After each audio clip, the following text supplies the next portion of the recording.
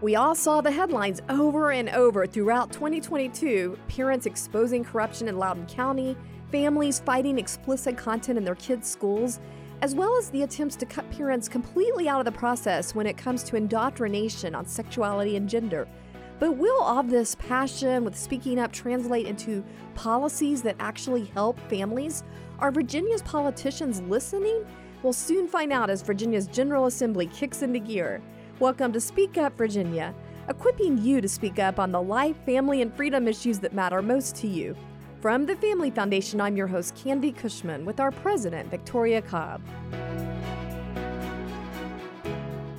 Well, I just got to start out on a lighter note before we get into all these heavy topics. And I saw going around on social media this hilarious clip. It really made me laugh out loud. The pastor, John Piper, he's a well-known pastor, well-respected. But he was in the middle of his sermon. He was doing, shall we say, some enthusiastic hand mannerisms. And his Apple Watch alerted him, was asking him if he had fallen down and needed help. So let's just watch that moment. God is God. You know what? My phone is telling me that I fell down. I'm okay. I did not fall down. Did you hear it? This has happened twice in my life. I'm preaching and they think I fall down. I'm not falling down. I'm standing up. I'm preaching. Good grief. Apple. Okay, I can so totally relate to this. I think I've shared before how my technology is just getting really intrusive, almost motherly lately. I've shared how my car keeps asking me if I need coffee breaks when I'm fully awake. How about you? Yeah, well, I can relate to this because I am a person that uses a lot of hand gestures. As we all know, it's kind of a joke around the office because it's hard to get a picture of me without my hands in the air when I'm speaking. So I can really appreciate the John Piper situation. And I actually was in a meeting just a couple days ago, and I literally hit 10,000 steps as I'm talking, sitting in a chair. And so I actually, this is a real thing. But I will say this, I've never had it think that I'm actually falling down and needing help, which I saw a joke the other day that says, how do you know you're old, is when you fall down, either people laugh or people panic. I was thinking about the Apple Watch thing. Anyway, poor John Piper. That's terrible. Now we have Apple to panic for us. That's not good. I don't need any extra. Well, diving right into today's topic, it is game time for us here at the Family Foundation because the General Assembly has kicked off this week and we are all very busy tracking the issues that we all care about, that we know you care about, the life, family, and freedom issues.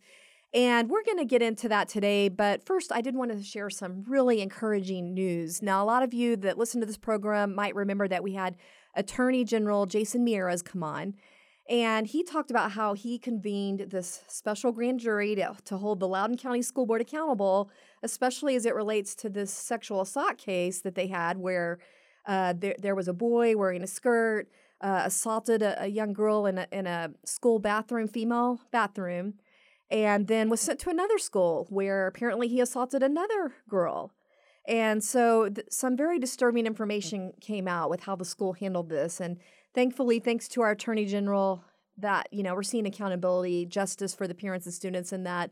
But there's been another huge victory coming from our Founding Freedoms Law Center. Tell us about that. Yeah, it's actually really exciting. And I should backtrack. We had one victory against the Loudoun County School Board that already happened with our Founding Freedoms Law Center, where we took them to court and basically said, no, you didn't have a right to shut down that meeting where they blocked parents out. And so that was a big win. And we really followed that up by representing one of the parents who was essentially supposed to be blocked out. So if you remember that meeting, there ended up being 2 people arrested because they theoretically trespassed. And so this was the father of the student that you just mentioned, the victim of the sexual assault, and a guy named John Tigas. And John and this guy were arrested for trespassing because in theory they were supposed to have been exiting leaving the meeting because in theory this superintendent declared the meeting as an unlawful assembly, and they continue to try to make the points that they were making, to continue with the public comment that they came to make. And so what's really great is that we actually, in our Founding Freedoms Law Center, defended John. And it comes down to these 2 claims. One was there any authority to shut down that meeting? And so we're back to the point that meeting should not have been shut down, that the superintendent falsely declared it not a legitimate public meeting. And that was the basis of the trespass. And then, of course, the other piece is the judge looks at, when you look at a trespassing charge in general, you simply look at, did the person in good faith think they had a right to be there, which he did. So anyway, it's a big win. And I think this continued accountability for these Northern Virginia school boards that have just run amok and trampled parental rights is really important. And this is the same superintendent that is currently facing perjury charge coming out of the special grand jury. And I just think it's noteworthy. If you guys remember, there were some 250 parents signed up to speak at this meeting. At one point in the meeting, the school board gets up and walks out, and only 50 people had spoken. And that's why John Tiggis was passionate. Like, we signed up to speak, and we're going to speak. And then that same superintendent comes out and says it's an unlawful assembly. Well, that's very intimidating if you're just an average parent, an average citizen sitting there. And that's why this is so encouraging, that it is worth speaking up. It is worth asking questions, holding your school board accountable, and the parents have received justice here. Well, that's why we thought it was important to go to court. You have to stand for the right of parents. You have to make it clear that we want parents engaged in this process, that school boards are often in the wrong when they're trying to, I mean, we've seen everything from barring the room and calling it a closed door meeting to limiting the comments to 30 seconds to having a lottery. I mean, we've seen some ridiculous things done by school boards to actually make sure that parents don't have a voice. And so that's why we thought it was important. And this ruling is really important to just continue down the path of we're going to hold school boards accountable. Well, I think that all segues really nicely in what we're talking about today, and that is action that we expect to see in the General Assembly on parental rights. Tell us what you expect on this front, because especially now that we have what happened in Loudoun County, I know all the legislators are well aware everybody's watching them on this issue.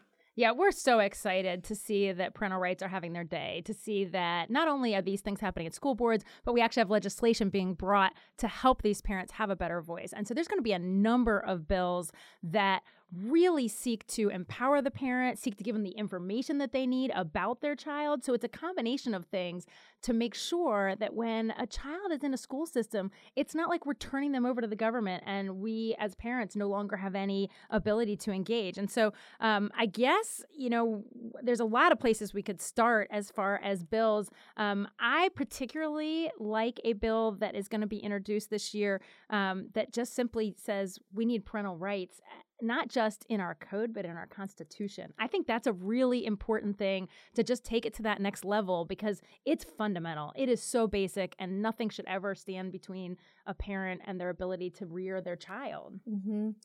And of course, parents at this Loudoun County meeting that were getting arrested, a lot of what was happening was centering around that parents were upset about this transgender issue policy. And so we have a bill addressing that, right? Yeah, there's going to be a really great opportunity to make sure that parents are a part of the process of dealing with a child who struggles around gender issues. And so the bill that in particular that I think is going to be really effective, carried by Delegate Durant, and it's basically the concept is if a child says, I want to be referred to with different pronouns in the school building, if they're questioning their gender, if they're wanting to walk into another bathroom, that's the moment that the school has to notify the parent, has to get the parent involved, that the parent has some say at that point. And I think it's just a follow-up of the transgender model guidelines that Governor Youngkin has been fixing with his administration. So this is kind of putting it into the code. Thanks for joining us for Speak Up Virginia, brought to you by the Family Foundation. If you're enjoying the show, help us encourage others to speak up by giving us a 5-star review and sharing it with friends. Thanks for listening.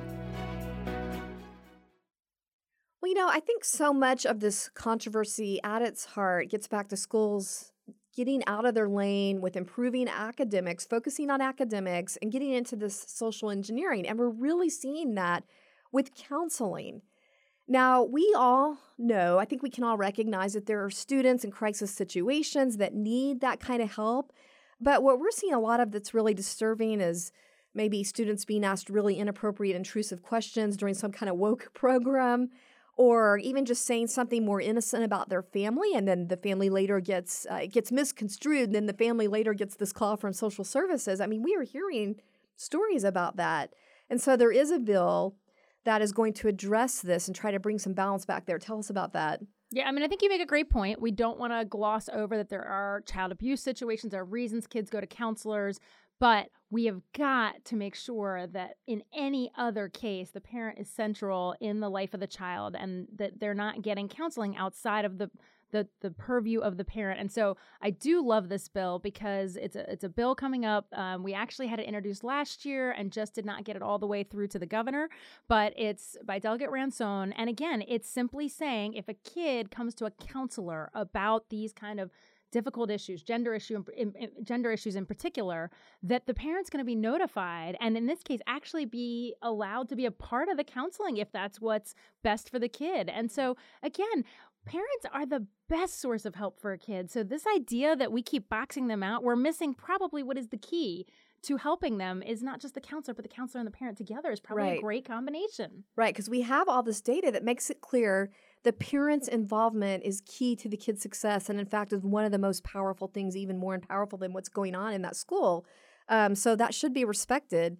And I just want to mention this bill, if you look at the actual, some of the proposals that I've seen, they would have to obtain written parental consent before social or personal issues are addressed with the child. So it would also include other sensitive issues in addition to the gender identity and sexuality. Think about this. We need a parent consent for everything else under 18. We keep their medical information so private. We involve the parent except in this one arena that we've carved out to make it sound like we're going to have these confidential conversations and that the parent isn't helpful, necessary, and good in that role. And interesting, the contrast between this bill and, for example, the bill we saw talked about before session that we've mentioned on this show before, which was going to be introduced by Delegate Guzman, and it has been introduced in the past, this idea that a kid can come in and say to a counselor, I'm struggling with my gender, my parent is not on board, and then all of a sudden, this bill that she introduced would have changed the definition of child abuse to say if a parent is not affirming and they're somehow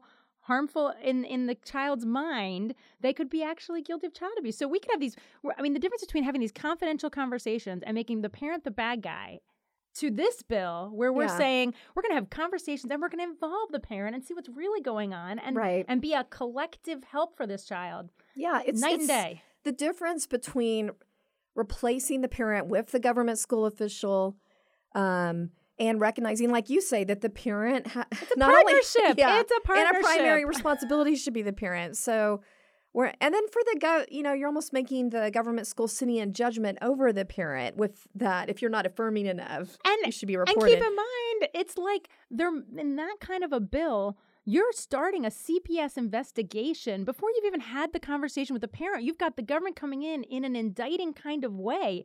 That is such a scary thing to ever imagine.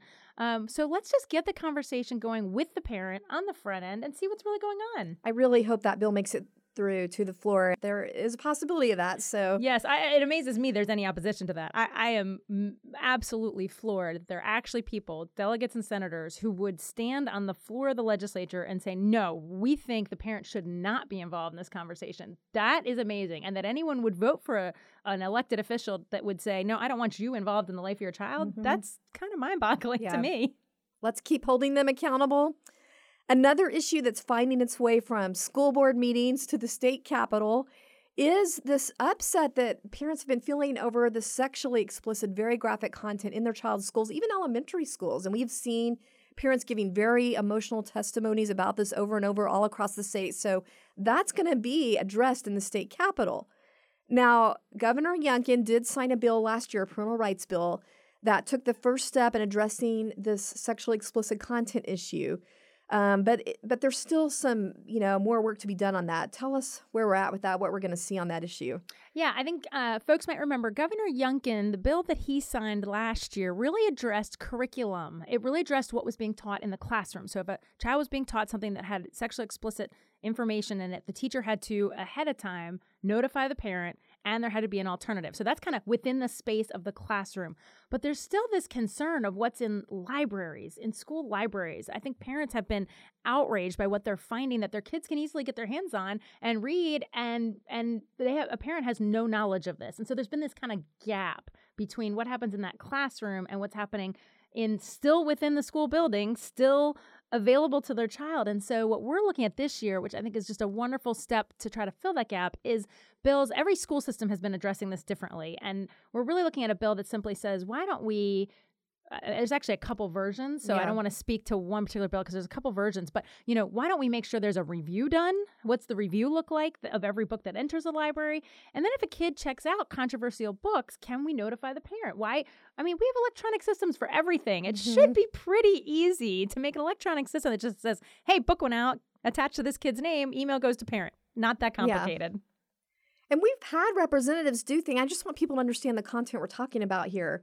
Like try to make copies at a Kinko's or something of the content and then have the copy center, I don't know if it was that exact one, but have the copy center tell them, wait, we got to call the police because this might be obscenity, this might be harmful to children. Or parents that have read them. This is what they got out of the school library. Have you seen these parents that have read them in school board meetings and everybody freaks out that they're being read out loud? There's children in here.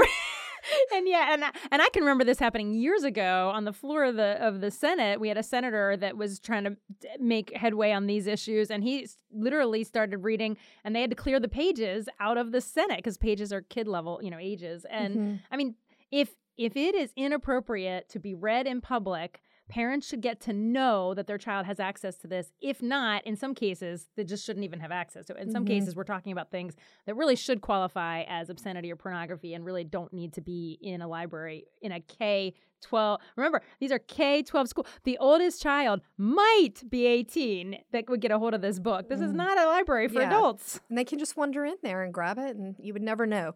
So we do know there are some local schools, the school systems in Bedford and Chesterfield that actually have a system in place where parents can sign up to be notified of what their kid checks out. It looks like that idea might be mirrored in some legislation moving through. Yeah, I mean, why not take a good idea and just spread it to the other counties? I oftentimes we hear about best practices, and usually it's whatever school pays the highest salary. We hear about how every school system needs to do that. But yet these ideas where a school system is actually handling this well, they have a hard time circulating into other counties. And so I think this bill will be a great step forward to get other counties to realize there's simple ways to address this. Now, I will warn you, I remember this from many, many, many years ago. We fought very, very hard as an organization to simply say that computers that were in school libraries ought to be filtered. That sounds crazy now. Yes, it does. I mean, think about how old that is. But we had that debate, and I will tell you, we were fought so hard by the Library Association. So we expect there to be obstacles to this legislation, despite the fact that it seems very common sense to us. If this went through, I guess the way it's being talked about right now, parents would be automatically enrolled in the system where they would be notified unless they said, I don't need to know this information. Yeah, I mean, a parent can remove themselves, but it ought to be the starting point in all school systems ought to be, we let the parent know, we notify the parent, we give the parent choice, unless they proactively abdicate that to the government. It shouldn't be the other way around where we assume parents don't need to know. We assume that they don't need this information, they don't want to consent, or that they're somehow a bad actor, and therefore we leave them out. That's the distinction, and that needs to be the premise of all legislation and all policies as we interact in public schools. So on all these things we're talking about today, whether it's the counseling and parents being involved in that, or the transgender issues and parents wanting to be notified, if their kid is working with school officials that's to experiment with their gender or adopt a different pronoun, and the library issues. If you're hearing this and you really want to jump in and get involved and help this get through, what can people do? The easiest thing is to make sure that they are on our website at familyfoundation.org and they sign up for our email alert system. And the reason that's important is because legislation moves so fast through the General Assembly. It's only a 45-day session. And so this bill is going to hit a committee. Then it's going to 3 days later hit the floor of the House. Then it's going to go over to the Senate. It just, for people to keep up, our goal with our emails is, hey, this bill is right now in front of your legislator. Now's the moment. Click the button. And we try to make it so easy for people to just simply send their thoughts to their legislator. You don't even have to know who your legislator is. We're going to let you know by your own address. We're just going to help you make that connection. So make sure you're signed up for those alerts. We send text out when there's a debate going on that you can watch. Make sure you're signed up for that at familyfoundation.org. And so today we barely touched the tip of the iceberg with all of this. And there are many important issues that are going to be rolling through, including the life issues. There's special elections going on that are going to affect that we can talk about more. The school choice, the education success accounts. We have so much to talk about. So stay tuned. That's going to be coming up in the weeks to come. But I did just want to quick let everyone know that we are having some very important days of action. Tell us about this first one coming up. Well, we're really excited for the Virginia March for Life because that's the moment that we come down to the Capitol and we make our voices heard around the life issue. And there are going to be some great bills. We can't get into all of them now, but there are going to be some great bills where we can protect the unborn. So I would say that's the one we want to make sure you've got on your calendar. Again, February 1, people can come down. There's some morning opportunity to meet with your legislator, and then the actual rally and march part starts around noon. So if you want to know about that, Defending Life Day, I think is what we're calling it. Then you have the march that Victoria's talking about. Just check out vaprolifeday.org. That's vaprolifeday.org. We probably have a banner on our website about that too. Well, it's that time again. Time for our Inconceivable Moments Award. This is where we're featuring examples of the absolute lunacy and craziness that happens when cultural leaders try to give guidance completely apart from biblical principles. And we're calling this the Liberals' Most Inconceivable Moments Award. Inconceivable! Well, this week we are doing something a little bit different for our Inconceivable segment. You know, usually we use a lot of satire and it's usually about something kind of negative and dismaying. But this week we're actually talking about something positive that was out of the box for our culture. And I know it's still fresh on a lot of your minds what happened with Damar Hamlin, this young 24-year-old safety for the Buffalo Bills, that we all just were stunned to see just collapse on the field after what looked like a routine tackle. But one thing that stood out to me in the midst of all this as we were all praying for them and we saw other players on the field praying for them, the next day we saw this amazing prayer from NFL Live ESPN analyst Dan Orlovsky. Hopefully I'm pronouncing that name right. But what was amazing about was the reaction afterward. But before we talk about that, let's just hear that prayer real quick, or an excerpt from it. I've heard it all day, like thoughts and prayers. I'm going to do it out loud. I'm going to close my eyes. I'm going to bow my head, and I'm just going to pray for him. God, we come to you in these moments that we don't understand, that are hard, because we believe that you're God, and coming to you and praying to you has impact. So this was just a really powerful, heartfelt prayer that just moved all of our hearts and it's gone viral on social media. But what's interesting, first of all, besides the general shock of seeing 3 ESPN analysts all bowing their heads together on live television praying, was the reaction afterward. People seemed stunned by this. In fact, there were national headlines like this one, "Live TV Moment Stuns America." Yeah, I have to say, as you watch this, to think about this moment being so out of the box, I don't know. It's like this was such a wonderful moment. The flip side is it's so rare and so abnormal. That's why people are talking about it. And I'd like to think there was a time where it wasn't so rare and so abnormal that people would, that it would go viral. Yeah, because people on social media were saying this was very brave of Dan to do. And I found myself asking, just think about this. Why is that brave? Why isn't it normal to just say a very heartfelt, humane, compassionate prayer when you see someone in crisis in a public forum?